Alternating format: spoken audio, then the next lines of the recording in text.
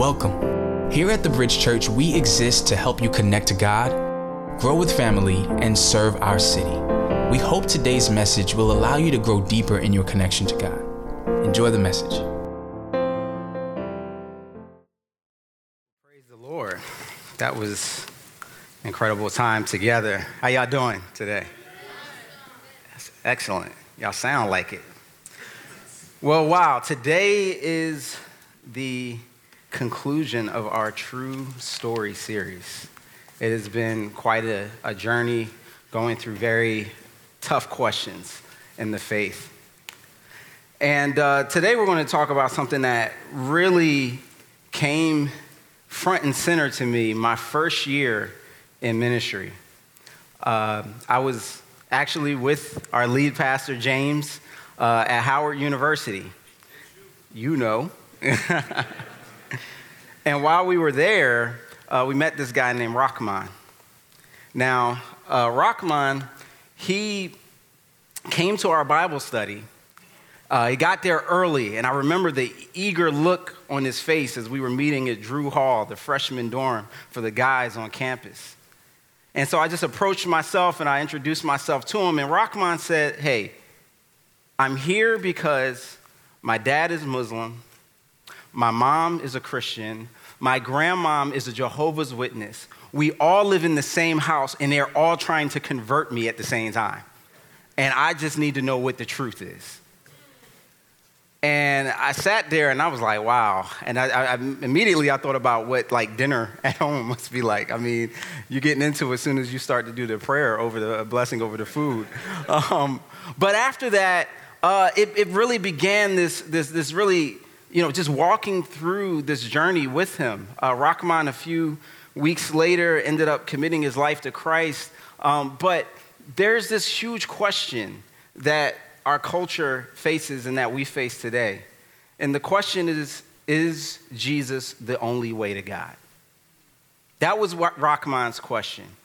That's what a lot of people are asking now. And the interesting thing about it is even in the church, this is not a non-controversial topic.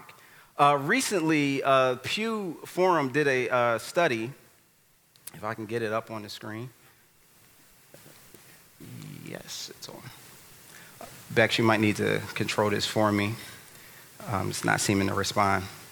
But in any case, Pew Forum, they did a study, and this is what it says. 65% of American Christians agree with the statement, many religions can lead to salvation.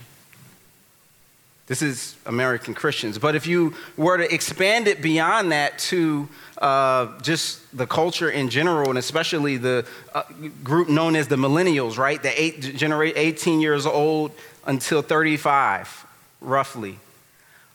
In a survey, 74% of millennials agree with the statement, whatever is right for your life or works for you is the only truth you can know. In other words, they said, look, whatever is right for you, you've heard this all the time. If that works for you, then you do you, right? You do what works for you, I do what works for me. But they go further and say that's the only truth that is even knowable is what works for you in your life. And in fact, many would even state and feel offense to the idea that you would bring to them an idea that somehow they need to change what they believe in order to conform with truth or reality. That is an offensive idea in our culture today. And so today we're going to ask that question about Jesus and is he the only way to God by looking at it from three different standpoints that kind of build onto this. And it's maybe the battery's out. Just, control it yourself, Bex. I'll just let you know when to go from slide to slide. And so we're going to ask these three questions. The first question, is truth relative? The second question, do all religions teach the same thing? And then the third question, who is Jesus? So that's what we're going to get into today. And let's pray. Father in heaven, we thank you for this day. We thank you for the fact that you reveal truth to us. Thank you for giving us the opportunity to come and learn and sit at your feet. We pray that, Holy Spirit, you would teach us and guide us. In Christ's name, amen. So the first question, is truth relative? Now, what do we mean by that? Well, when people say is truth relative, what they're saying is as opposed to it being absolute, right? So we've heard this saying before, well, truth is really a matter of perspective. So it's not that this particular belief or faith system is right or wrong. It's just, we can't even know that. Matter of fact, it's just a matter of relativism. That's the perspective. And it's understandable why in a pluralistic society, in a city even such as New York, where you have almost every tribe, tongue, and nation in the same city, oftentimes living in the same block, why people would want this to be true. Because it seems like to believe something else, that there is absolute truth that's knowable out there, would kind of cause beef, would kind of cause a little bit of lack of harmony with us and our neighbors. And so it seems to be a convenient reality, but it's one that oftentimes critics and skeptics will use to level against people of faith, and especially Christians, and call us narrow-minded, arrogant, and hopelessly just ethnic and ethnocentric. And so is that true? But the problem with all of those accusations is it fails to recognize a kind of a truth that's hidden within the statement. Dr. Tim Keller, in his book, The Reason for God, put it this way: skeptics believe that any exclusive claims to a superior knowledge of spiritual reality cannot be true. But this objection is itself a religious belief. The idea that somehow that there can't be an exclusive claim to truth, that there can't be, that it is built on this idea that is unprovable. It's just a faith belief. It's a faith conjecture. And it's one that doesn't even correspond to reality. Because, let's just say, for example, it does, right? So, okay, truth is relative. So then, if that's true, then it doesn't really matter what we say about, let's go into the area of math. 2 + 2 = 6. Now, I know you might have came up with a different answer for you, but what works for you is one thing, and that's relative to you. What works for me is another. So you can go to the next slide. But so the idea is 2 + 2 = 6, right? Now, if there is no absolute truth, then is that statement wrong? Yet you go up in your math class and there are wrong answers. In fact, there are many wrong answers. Matter of fact, not only is that wrong, 2 + 2 does not equal 6, but it doesn't equal 5, it doesn't equal 8, 7. There are a multitude, there's an infinite number of wrong answers to the question, what does 2 + 2 equal? There's only one right answer to the question. So you can go to the next one. So no matter how culturally enlightened it sounds, it is a self-contradiction to say that truth is relative. Dr. Ravi Zachariah puts it this way: truth is by definition exclusive.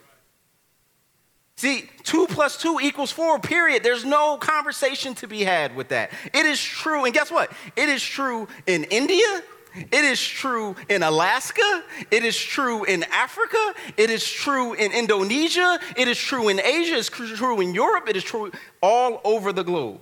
Matter of fact, if you take a spaceship and you go to the moon, guess what? 2 + 2 still equals 4.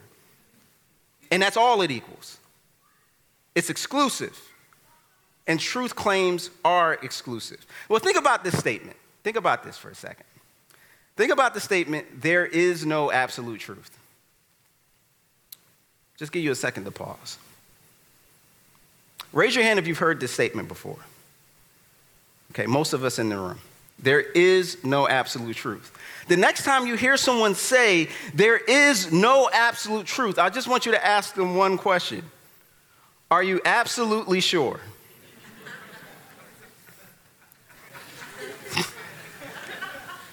Are you absolutely sure? It's a self-contradictory statement because it can't be simultaneously true that truth is relative all over the world, all over the universe, but you just told me it was relative. And so, is truth relative? No. Truth is absolute and it is exclusive. That's just a reality. Well, the second question that we wanted to tackle today is, do all religions basically teach the same thing? And, Rich has shared this in his message about the scriptures, and you could definitely check that out. But there's this imagery and this idea out there that, it's really just that all of these different faiths and different worldviews and perspectives, they are, essentially, if you go underneath it's kind of the wording of the rules, they are essentially teaching the same thing. They're essentially one and the same. In order to tackle this, though, we have to kind of answer and draw out the question, well, what is a religion in the first place? What is religion? Well, again, going back to Dr. Keller and the Reason for God, this is how he defined it. I found it to be a very helpful definition. Religion is a set of beliefs that explain what life is all about, who we are, and the most important things that human beings should spend their time doing. A set of beliefs that explain what life is all about, who we are, and the most important things that human beings should spend their time doing. I like that definition not only for what it says, but what it doesn't say, and we'll get into that in a second. According to some scholars, there are over 6,000 different religions in the world. And some people would say, you can't really know yours is true unless you've studied all of those 6,000. But somehow when we get to the math problem, I don't have to study all of the different versions of 2 + 2 to know that it equals 4. All we do is study the truth and then let the other ones kind of fall as they are. But all of these 6,000 belief systems and religions can really be broken down into 3 major worldviews. And that's what we're going to tackle today with this second point. And here are the 3 worldviews. The first is that only the universe exists. Only the material, natural world, right? Gases, solids, liquids, atoms, that's it. That's called naturalism. The second worldview is that only God exists. Only supreme consciousness, supreme being, and everything else is an illusion. And there's a group that falls under that. That's called pantheism. Pantheism is literally, if you break down that word, pan as in all, theism like God. So it's like all is God and God is all. Have you ever got some of that like peppermint soap that we used to use in the hood, and it's like all is one and one is all, and it has all this, like that's a pantheistic perspective. It's also good soap. And then the third one is both God and the universe exist, and this is called theism. Now, I need you guys to stay with me on this next part. It's going to get a little technical. There's a little bit of philosophy involved, but if you stay with me, it'll be worth it. Y'all with me? Yeah. All right, come on, stay with me. So here's the deal. Every religion answers 4 major questions. And I'm indebted to Dr. Zacharias again for kind of breaking this down for us. But here are the 4 questions. It's a question of origin, meaning, morality, and destiny. The question of origin, how did we get here? The question of meaning, what is the purpose of life? Morality, how do I define right and wrong? And destiny, what happens when we die? Essentially, they all can be broken down into this. Now, we can evaluate these statements because to be true, beliefs must have 3 characteristics. They must be logically consistent. Right? 2 + 2 = 4. If you tell me that it equals 5, then we already off to a bad start. It has to be logically consistent. It has to be empirically adequate, self-evident. Like reality in life ought to correspond to the truth that you're saying. That'll become a little bit easier as we use this as a criteria in a few moments. And lastly, experientially relevant. What is this truth statement say about you in your life. Now, before we expand and kind of get into these various worldviews, I do want to set a little bit of a context because, like I said, part of the reason why this idea that truth is relative and that all beliefs essentially teach the same thing exists is from a good motive, which is a desire that, like Rodney King said, like, hey, can't we all just get along? And unfortunately, throughout history, there have been major beef and issues and violence that have been caused because people, have chosen to use these differences of belief as a reason and oftentimes as a pretext to do some very ugly and destructive things. And that's everybody who falls under those categories. And so I get it, but here's the point. We can disagree without being disagreeable. That's possible. And in our other modes of life, whether they be in political ideologies or intellectual ideologies, or even when it comes down to who's going to win the NBA Finals this year, we can disagree without being disagreeable. But here's the scriptural idea behind it.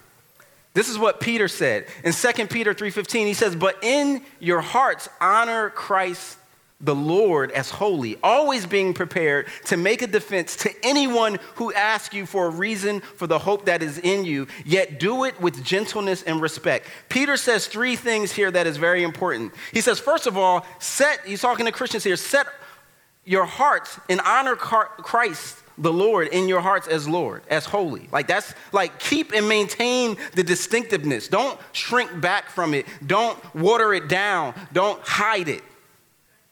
But then he also goes on and says, always be prepared to make a defense to anyone who asks. So it's not enough to just say, well, God said it, I believe it, that settles it. That might work for you, but in the complex society that we live in, people have questions. And like Radio Shack, like their motto said, although they didn't live up to it, we've got answers, or at least we should.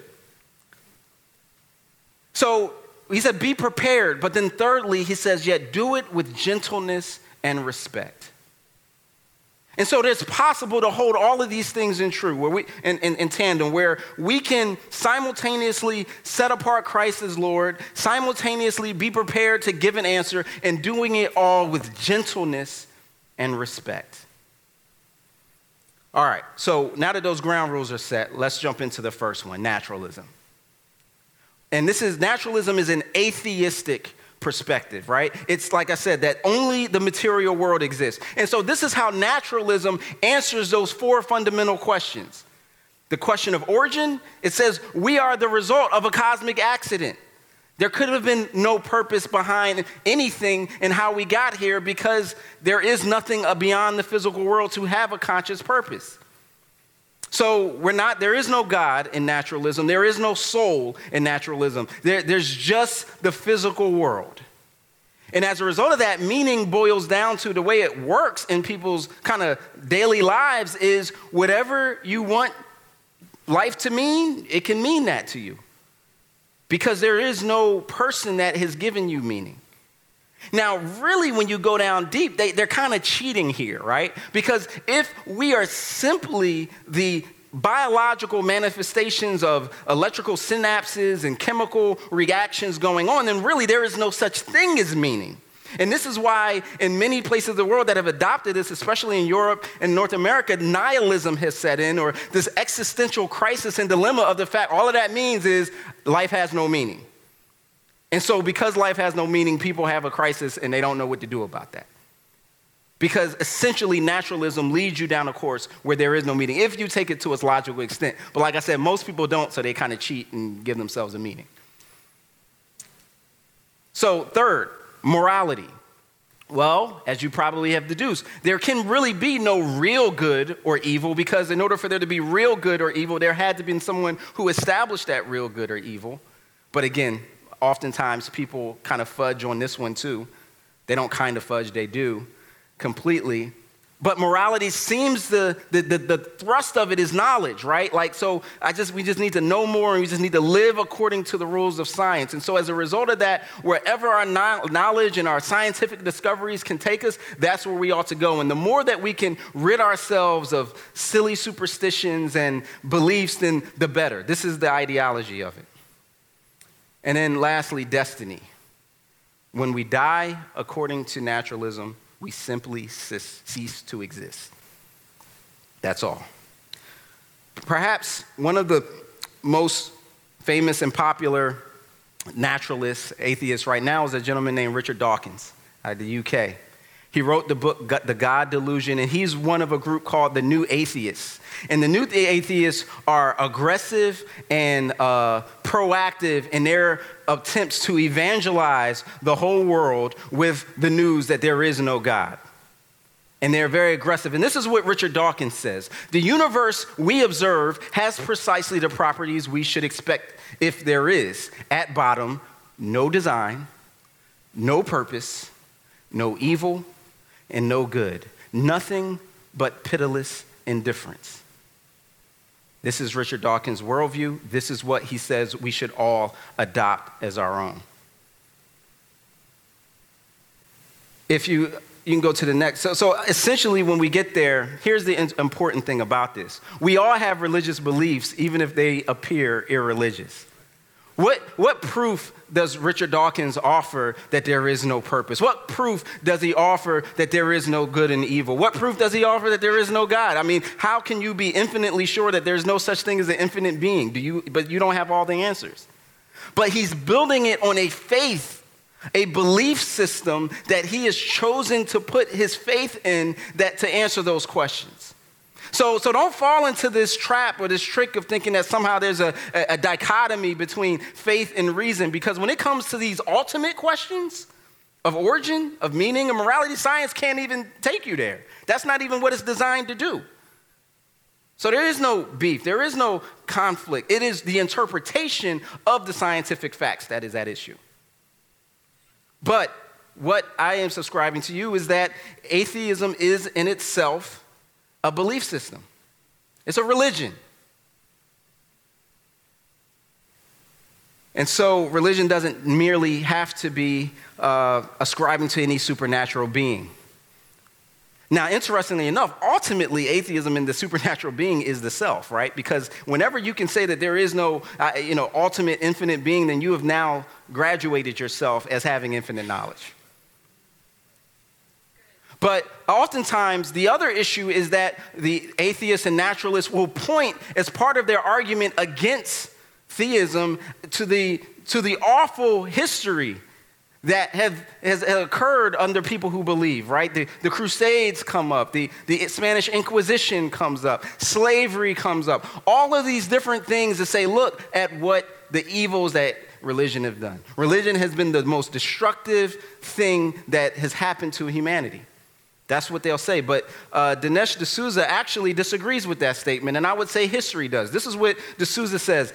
And who can deny that Stalin and Mao, not to mention Pol Pot and a host of others, all committed atrocities in the name of a communist ideology that was explicitly atheistic? Who can dispute that they did their bloody deeds by claiming to be establishing a new man in a religious-free utopia? See, don't get it twisted. What he's saying here is we're not just kind of going tit for tat and go, hey, some atheists happen to do bad things. No, what he's saying is their naturalist perspective, their ideology drove them to kill the millions and millions of people that you see. Pol Pot in Cambodia with Khmer Rouge, Mao Zedong with communist China, Stalin in Russia.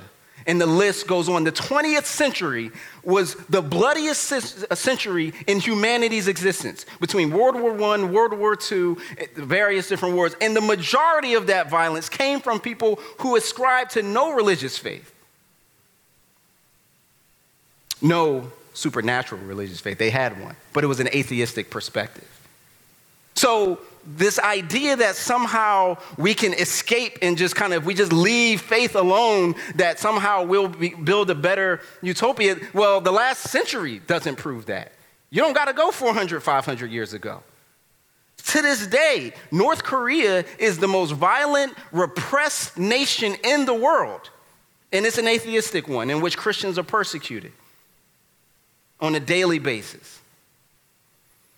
So their faith is inescapable. But is there another plane of existence? You know, it was funny when I was teaching this kind of worldview stuff and meaning and origin, I ended up taking me to Romania a few years ago. Yeah. And I was teaching a group of medical students. Romanians in the house, big ups. and so I came back, and I had to take 4 flights to get back from where I was in Iași, Romania, back all the way to Indianapolis, where I was living at the time. And on the 4th leg of the journey, right? So I've been on the plane now for like 12 hours. You know, I sit next to this woman, and we start talking. And it turns out that she's a professor. Matter of fact, not only is she a professor, she's the dean of anthropology at Purdue University. And so anthropology is the field, as you know, that really studies people's belief systems all over the world. Typically, it is very critical in rejecting of this idea of exclusive truth in religion, and especially Christianity. And so, of course, I said, okay, well, this is time to share what I've learned with someone who's an expert. So, I told her, I just came back from Romania. She said, well, I said, well, I was just teaching these students, these medical students, essentially about worldview questions. And I said, and essentially, this is what I taught them, and please correct me if I'm wrong, because, you're a dean of anthropology, right, at a major university. I said, essentially, what I learned and gathered is that every worldview is teaching 4 essential things, or has to deal with 4 issues: the issue of origin, meaning, morality, and destiny. I said, is that right? She said, yeah, no, that sounds about right. So then, of course, I asked, well, what's your worldview? And she said, well, of course, as a scientist and academic, I'm an atheist. I don't believe that there's a God. I think we just kind of got here through, random natural selection, and that was it. And, so that's kind of how I do my thing. I've studied and I've seen people in various different parts of the world and meaningful people, but we all just kind of, I don't ascribe to anything. I said, so what do you think happens when you die? The question of destiny. She said, well, I think we just cease to exist, And then she paused and kind of shook her head and said, but last year I lost my husband. We were married for 34 years, and I can't help but think that he's still around, like that he's just not gone. And I don't know what that means or what that looks like, but I kind of still believe that, though. And so it's interesting that even with this hardened person, that this idea of destiny we're haunted by it because it doesn't conform to our sense of reality. Even in this conversation with her. Interestingly enough, she was very congratulatory and enthusiastic when I told her I was a believer and that this was what I was sharing from a Christian standpoint. And I think it really just taught me that people are less offended by what we believe and more by how we present and communicate to them. Yeah. That's been my experience. So in any case, that's naturalism. Let's go to the second one, which is only God exists in pantheism. Now, I put God in quotes because to try to explain the breadth and the depth of pantheistic thought is really complicated and difficult. And so I'm kind of fudging here for the sake. I couldn't put God / supreme being / a sense of ultimate consciousness / it just didn't, the font didn't work for all of that. So I'm just kind of just get with me for God. But under this umbrella, there's a wide array of philosophies and perspectives. But here's the essential for how these questions are answered. In the issue of origin and pantheistic thought, there's really, they kind of emphasize and avoid this aspect of a beginning and actually say that it's really about a cyclical state of births and deaths and rebirths and deaths that happen over and over and over again through time. And that the meaning, the purpose of life is to be one with the universe. That essentially, because in pantheism, there is no real such thing as the material world separate from a spiritual world. The whole goal is to rid yourself of the illusion of the material world and only experience this consciousness, this ultimate consciousness. And so morality is essentially not a real, like as we would define as like different lying, stealing. Like, that's not really the thing. It's really about a denial of desire, because the desire is the main issue in most of the pantheistic thought. And so the destiny part is, well, we're reincarnated according to how well we did in this life as it relates to, did I deny self or did I not deny self? And I can go kind of forward and kind of upwardly evolve in that process, or go backwards. So I can, if I was really a bad person and just very in myself, then I could come back as a bug, or come back as a cat. But if I did better, then I can actually, improve. And especially in Hinduism, this is where the caste system developed.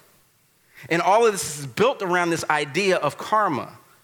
And so you can see where a lot of pantheistic and some would say New Age thought has permeated into our culture, because now the words karma and reincarnation, they're just kind of natural expressions to us, but they are built and wedded into a worldview that looks as this is not as just you do something, like it's not just you reap what you sow. It's not an equation that goes quickly to that. It is actually a deeper principle that is the fundamental principle in Hinduism. Now, the interesting thing here is, and again, this is where Hinduism and Buddhism kind of depart, and these are the major variations and the major forms of pantheism, is that actually Gautama Buddha was a Hindu. He was born and raised in a Hindu family, and then as he grew up, he rejected Hinduism, especially because of the caste system in India. In case you don't know, that the natural expression of this karmic reincarnation motif and ideology expresses itself that there are people on the lowest, what they call the untouchables, all the way up to the highest status in society. And these are separated by classes. So like the soldiers are on one level, the scholars and intellectuals are at the top. And these castes are organized by different ethnic groups. And so the untouchables at the bottom of the class are treated, because karma, they something, according to the ideology, they must have done wrong in their previous life to put them in this position of being in the underclass, being untouchable. So as a result of that, we have no moral reason to treat them well or to help them. This was why what Mother Teresa did was so groundbreaking when she was in Calcutta, because all the rest of the people just left the untouchables alone to fester in their diseases and die. But she went because of her faith in Christ and started healing and spending time with them and helping them. So Buddha rejects this part, but embraces much else of the kind of pantheistic thought. And so there's a sense of a destiny in Hinduism. Complete union with the sense of Brahman, this ultimate consciousness, is the goal. In Buddhism, it's a sense of complete negation, meaning emptying myself of any self-consciousness at all. And then when I do that, I experience nirvana. And that is what destiny looks like. But until that happens, we continue to go through life reincarnated again and again. Well, that's the second one. And in that, there's several issues as we evaluate according to the criteria that we talked about in terms of logically consistent, empirically evident, and experientially valid. And one of the big issues is even with creation itself. Like scientifically and just, kind of logically, you go, well, there had to be a beginning, because if I'm only reincarnated for my wrongs, well, eventually I had to have a first birth in which I did no wrong, right? Like there was a starting point. Doesn't really answer that question.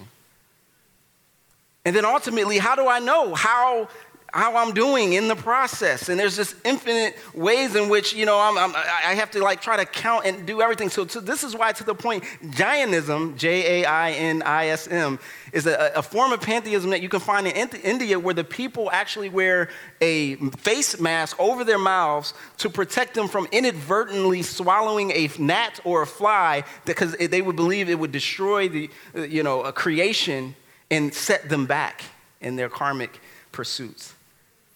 And so this issue of wrongs and how do I upwardly kind of move up the scale or not. And then finally, this aspect of no difference between the material world and the spiritual one. But we'll go on to the third one, which is the theistic perspective, that God and nature exists. In the theistic perspective, our origin, God created the world, that there is a God, there is a supernatural being. So this rejects naturalism, which says that we just kind of happened by a cosmic accident, which again is not even logically consistent, because one of the laws of science is that matter cannot be created or destroyed. So right from there, you kind of got yourself stuck, because how did the first matter get there? Where did the rocks come from? And do you realize that some of these thinkers, brilliant men, Stephen Hawking and Richard Dawkins and these guys, they have actually began to theorize that maybe aliens came down and created the first aspect of life. Because see, the idea used to be, and what many of us were taught in schools, was that there was like this warm soup, and then lightning came down, and then the lightning kind of, sparked life. But then that theory has been disproven. So now they're like, okay, well, life had to get here somehow. Well, maybe some aliens dropped it off. And I'm like, well, dog, if you're going to talk about aliens, then God, why not him? And you say that we got blind faith. Okay. All right. So in any case, God created the world. Secondly, meaning, God gives us purpose.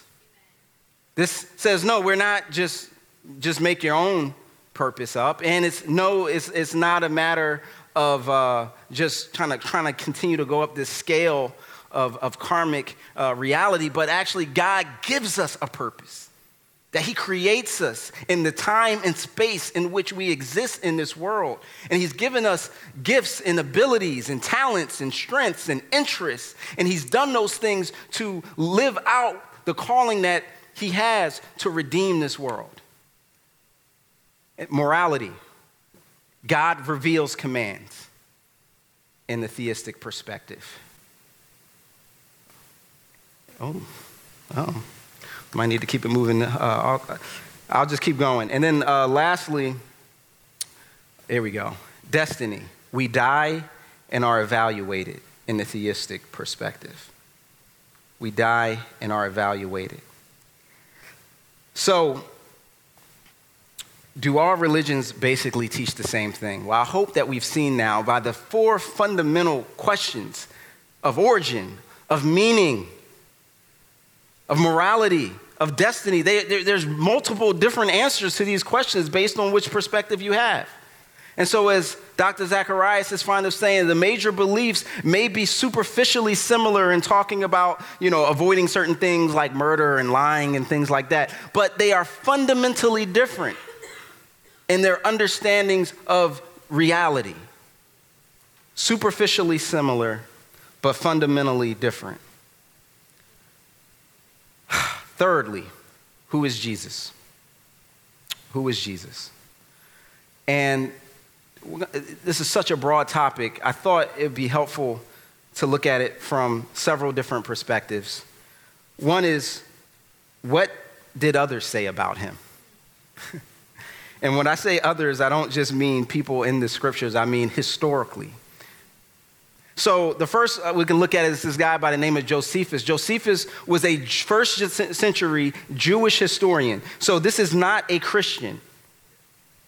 And he says, now there was about this time Jesus, a wise man, for he was a doer of wonderful works, a teacher.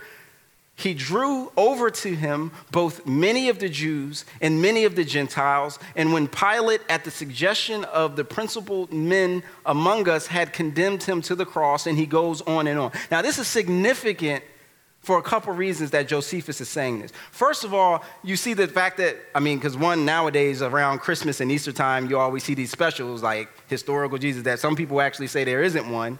Well, here's a extra biblical source to saying, yeah, there was this guy named Jesus. He was wise. He did wonderful works. Notice, even though he is not a Christian, he is still acknowledging the miraculous works that Jesus did.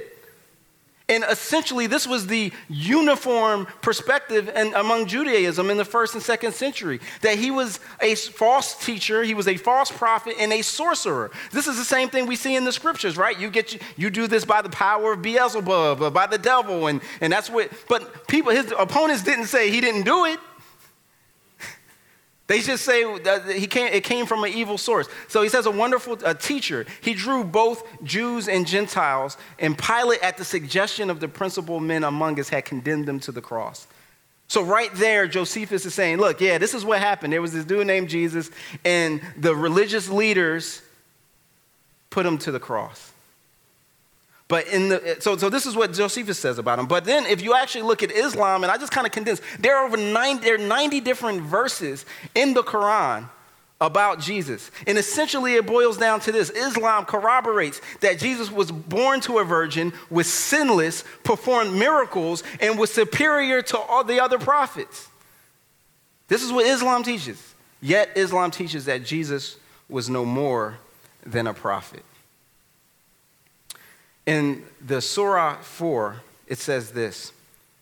So this is quoting directly from the Quran. That they said in boast, we killed Christ Jesus, the son of Mary, the messenger of Allah, but they killed him not, nor crucified him. The Quran disagrees with the Bible, disagrees with Josephus, disagrees with Roman and Greek historians who didn't have a dog in the fight. They just report in history and saying that it actually didn't happen. So once again, 2 plus 2 either equals 4 or it equals 6. But both can't be true. Either Jesus was crucified and, as Christians taught, resurrected, or he wasn't. This is what Paul says in 1 Corinthians. He says, for I deliver to you as of first importance what I received, that Christ died for our sins in accordance with the scriptures, that he was buried, that he was raised on the third day, again, accordance with the scriptures, and that he appeared to Cephas, then to the 12. Then he appeared to more than 500 of the brothers at one time, most of whom are still alive, though some have fallen asleep. Now look at what Paul says there. He said, here's the key things that would I deliver. Christ died according to the scriptures, according to the prophecies said about him. He was raised, once again according. And then look at this last part. Then he appeared. He appeared to Cephas, that's Peter. He appeared to the 12. And then it says he appeared to more than 500. And then he challenges you and saying, oh, and by the way, most of them still alive. So you can go check them out. They right down the street. They can tell you. Think about that. How, not to mention the fact that he appeared to Paul, and I don't know how else do you explain how the chief persecutor of the church, I mean, Paul in the book of Acts, up until chapter 9, is like modern day, first century Osama bin Laden. I mean, he is going after the church. He is persecuting them. When the first Christian dies, Stephen, he's there holding people's stuff so that they don't get, stolen and smiling in approval. He cast his vote to kill them. He then, on his way to Damascus to go get more, he says that Jesus appeared to him and said, why are you persecuting me? And he said, who are you, Lord? And he said, I am Jesus of Nazareth, who you persecute. And from that moment on, Paul goes from Osama bin Laden to Billy Graham and starts teaching Jesus everywhere. How else do you explain that? What other possible conclusion could you come to? So that's what others said about Jesus. But what did Jesus say about himself? Because this is where, some people say, well, this is other people attributed, they misunderstood, what he said. He ain't never said this about himself. Check out what Jesus said. Now, before we go to this part, I do want you to help us understand. Historically speaking, almost everything we know about Jesus and what he said is found in the New Testament. It is the quintessential source. There is no other sources that people can kind of rely on to say that this is more accurate. And Rich did a great job talking about this a few weeks ago. Jesus said, I am the way, the truth, and the life. No one comes to the Father except through me. That sounds pretty exclusive and narrow, doesn't it? That's what Jesus said. I'm the way, the truth, and the life. No one can come to the Father except through me. Well, check this out. Just in comparison, Buddha never claimed to be God. Moses never claimed to be Jehovah. Muhammad never claimed to be Allah. Yet Jesus Christ claimed to be the living God. Buddha simply said, I am a teacher in search for the truth. Jesus said, I am the truth. Truth is who I am.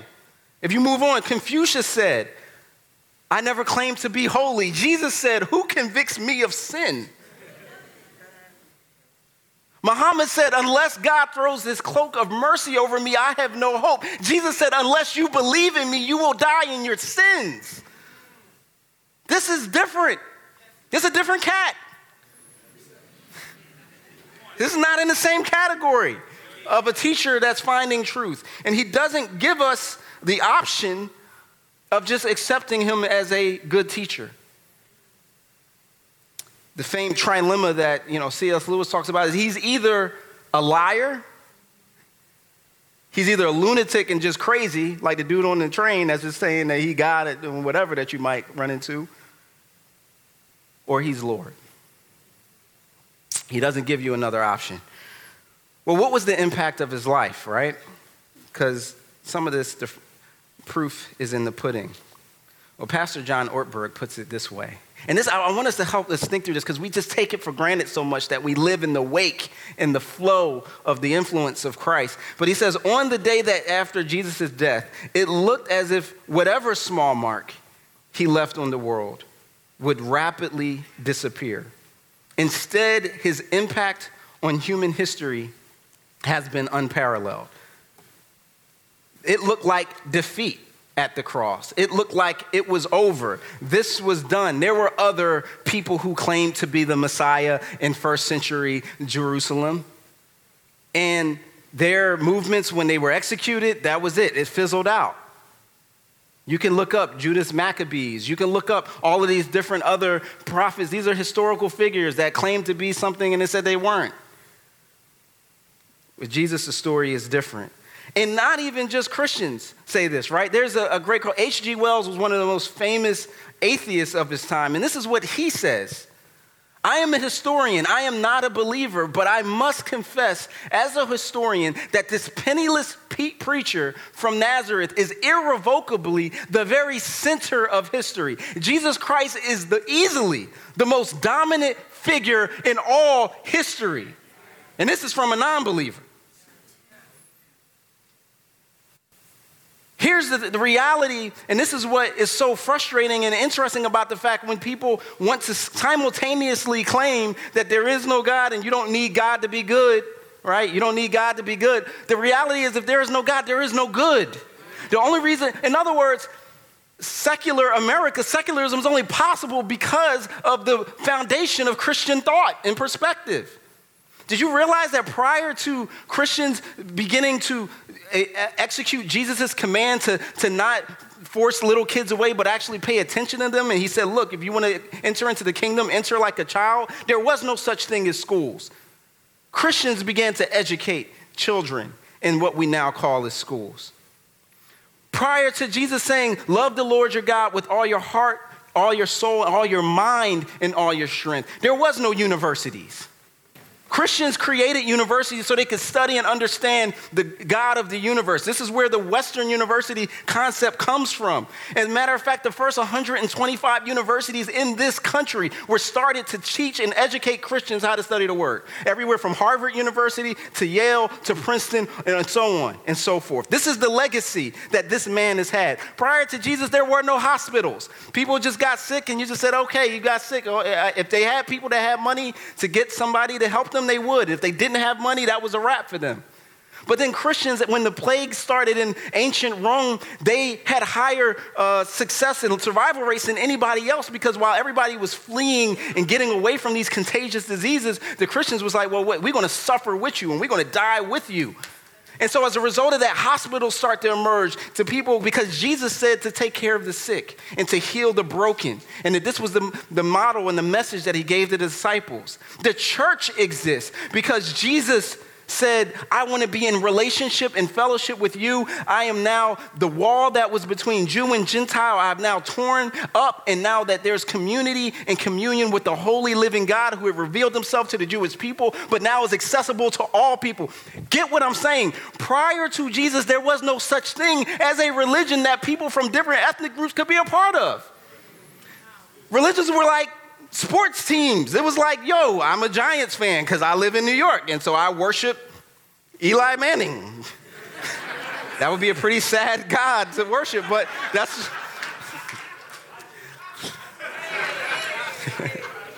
But that's how it was, and then all of a sudden it changes, and again, we live in the reality of the wake of who Jesus is, and then we don't even give him credit for what he did. But this stuff didn't even exist. Even today, if you were to look at every other, even the pantheism, other forms of, like Islam, it was started in the Middle East. Where is it strongest? In the Middle East. Hinduism is started in India. Where is it strongest? India. Buddhism, Asia, same thing. Atheism, Europe, same thing. Christianity is the only place that has moved its center from where it started in the Middle East, went down to Africa, went up to Europe, and now is going strong in Asia and Europe. Why? Because Jesus Christ is God over all. He's not bound by a location.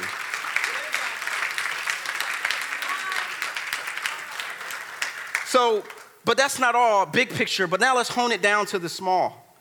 Because in Ephesians 2:8-9, he says, "For by grace you have been saved through faith, and this is not your own doing. It is a gift of God, not as a result of works, that no one may boast." Now, I want to spend time here because I don't want it to get it twisted. This is not a triumphalism in which I am proudly boasting my chest out about how great Christians are and how sorry and terrible everybody else is. In fact, Christianity teaches the exact opposite. Jesus doesn't teach that we're better than everybody else. And this is the main reason why this idea of exclusive truth is so offensive to people. Because, and oftentimes, it's Christians' own fault. We posture ourselves in such a way that we say, well, yeah, I'm better than you. It's kind of like my squad is better than your squad, so get on to Team Jesus. But that's exactly the opposite of what it's saying here. Look at what it says. It says, by grace, the gift of God, you've been saved through faith. It is not your own doing. If you read further up in Ephesians chapter 2, he says, look, we were dead in our trespasses and sins. We were dead in our iniquities. We were walking according to the pattern of this world, completely controlled by the prince of the power of darkness, Satan. And that was our fate until Jesus intervened and rescued and plucked us up out of our situation. That is why there's change. Not because we're better than, in fact, so I will readily concede to you that I have met atheists who are more moral than me. I have met Hindus and Buddhists and Muslims who are better people than I am, who consistently live out what they teach on a regular basis better than me.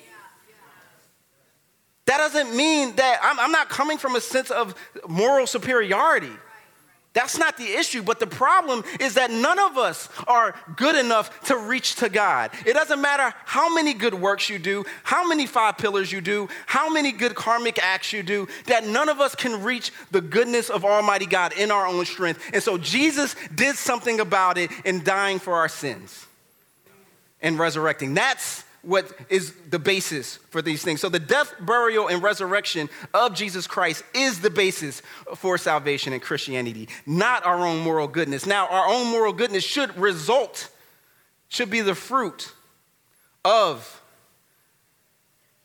our faith, but it is not the cause. Christianity is the only worldview that is logically consistent, empirically verifiable, and experientially relevant.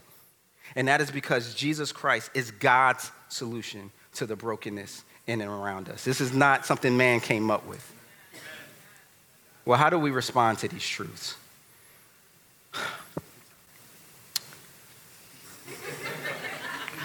There's 3 things. Well, the first is truth relative. What we've seen and discovered, truth is exclusive and absolute.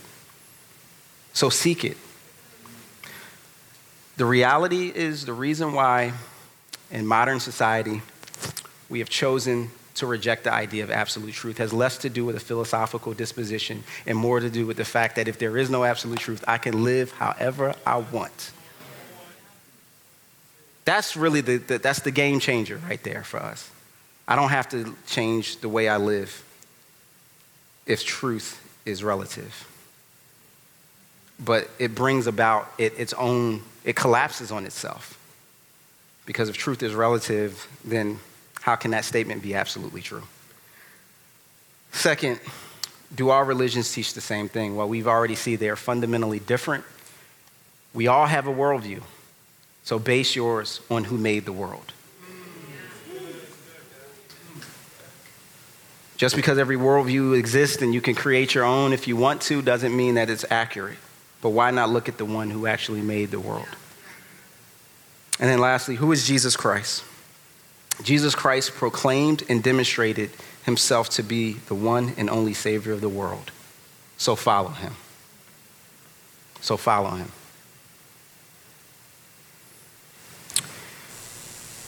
He said, I am.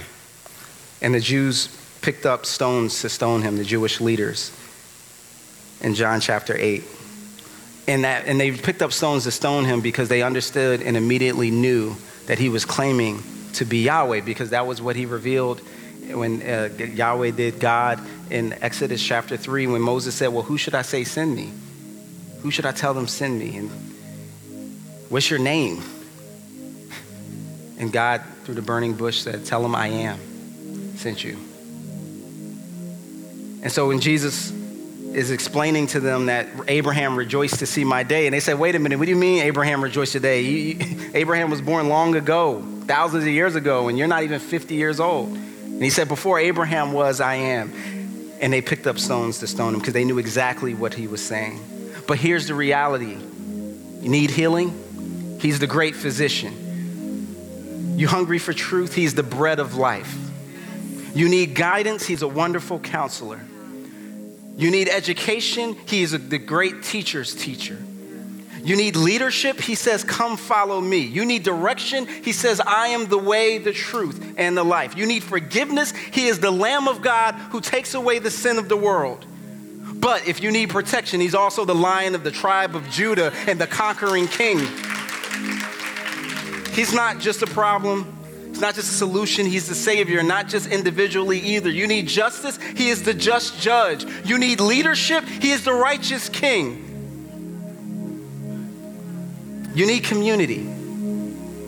He's given us his body, the church. And if you need a mission, he's called us to go and change the world. That is who Jesus is. And that is why we ought to follow him. Let's pray. Father in heaven, we thank you for this opportunity to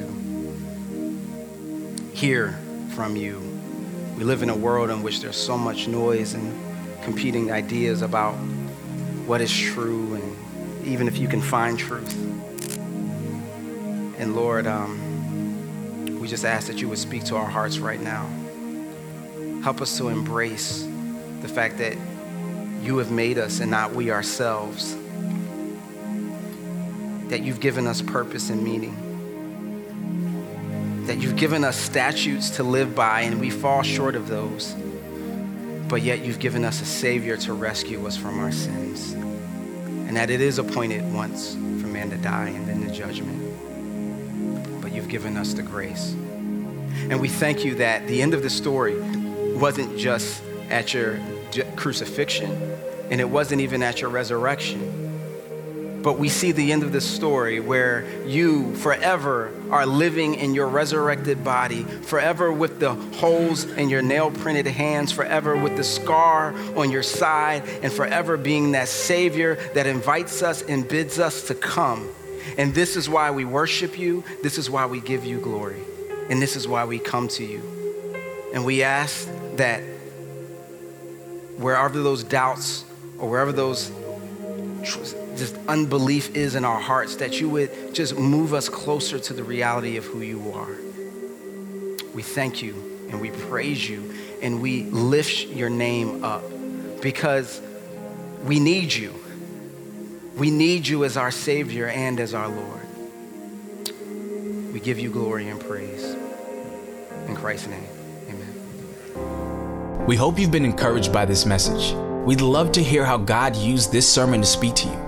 Please take a minute to email us your story. Our email address is info@bridgechurchnyc.com. And you can also find us on Facebook, Twitter, and Instagram by using @bridgechurchnyc or visit our website, bridgechurchnyc.com. Thanks again for listening to this week's message.